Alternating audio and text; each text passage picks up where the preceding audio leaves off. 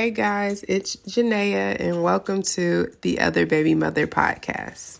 So in this podcast, we'll be talking about defying the odds of being a single Black mother or a single Black parent in general, dealing with relationships, co-parenting, and those who can I talk to moments.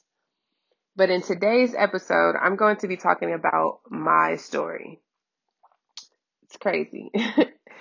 So a lot of you are probably wondering why I chose this name for my podcast. And the truth is, it only seemed fitting. Many of you share the same story as myself, whether you're baby mother number 1 or number 5. Sharing someone you hold dear to your heart isn't always easy, but shout out to my baby daddy. He's not always the bad guy. So with that being said, let's get into it. My name is Janaea. I am a 32-year-old mother of 2 beautiful Black boys. Zion, who is almost 3, and Xander, who just turned 2 months old. So yeah, I got little babies. But before having them, I met their father, and for now we'll call him Bill, I guess. But I met him in trucking school.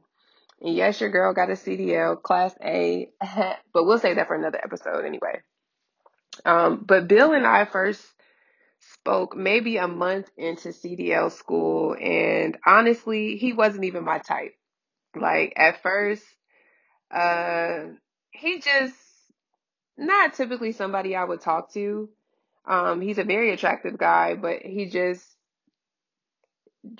didn't seem like my type. But there was something about him that I was attracted to. He was laid back and reserved, so it was more of a mystery that I wanted to solve, if that makes sense. He rode motorcycles, and that was something that I always wanted to learn. So me being me, the tourist that I am, I asked if he could teach me, and surprisingly, he did say yes. Gave me his number, but I did not use it right away. Like, girl, do you really want to learn how to ride bikes, or are you trying to get to know this man? But really, my intentions were really trying to get to know how to ride a motorcycle. So give me a little bit of credit there. But also trying to, figure out who he was. So I did not use his number right away. But during our time in school, I did start sitting with him and speaking more.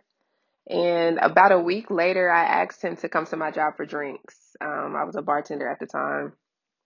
And he told me he would come, but he never showed up, y'all.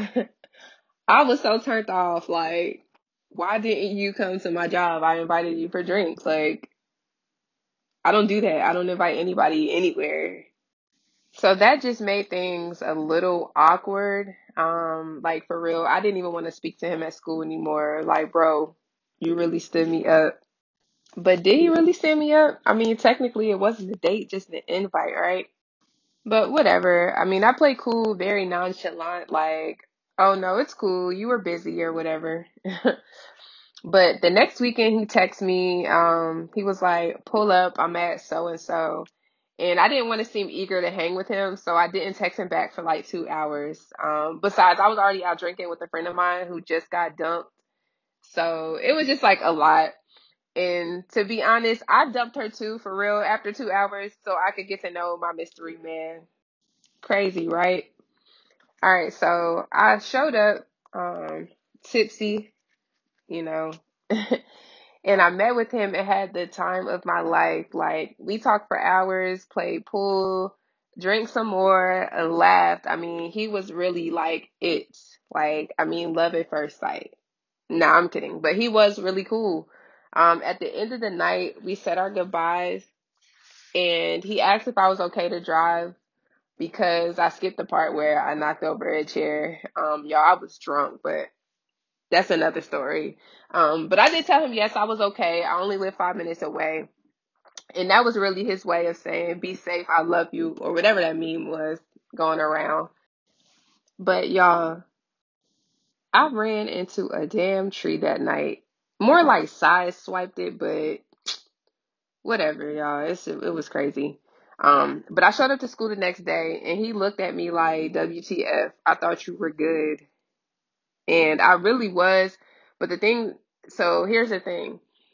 When I left, I had to-go food and it had blue cheese with no lid. So the blue cheese, I was so afraid the blue cheese was going to spill. I tried to save my food before saving my life. But anyway, from that moment on, we hung out almost every day and night. I guess we were both in need of something different.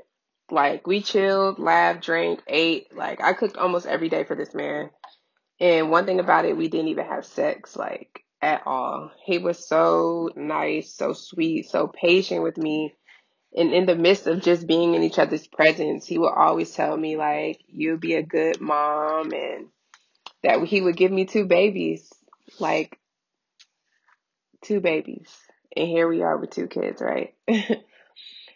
So for months, we planned, what our future would look like, from driving trucks together and creating like this perfect family, homeschooling our kids, educating them on Black empowerment, the whole nine. It was all so good, like too good to be true.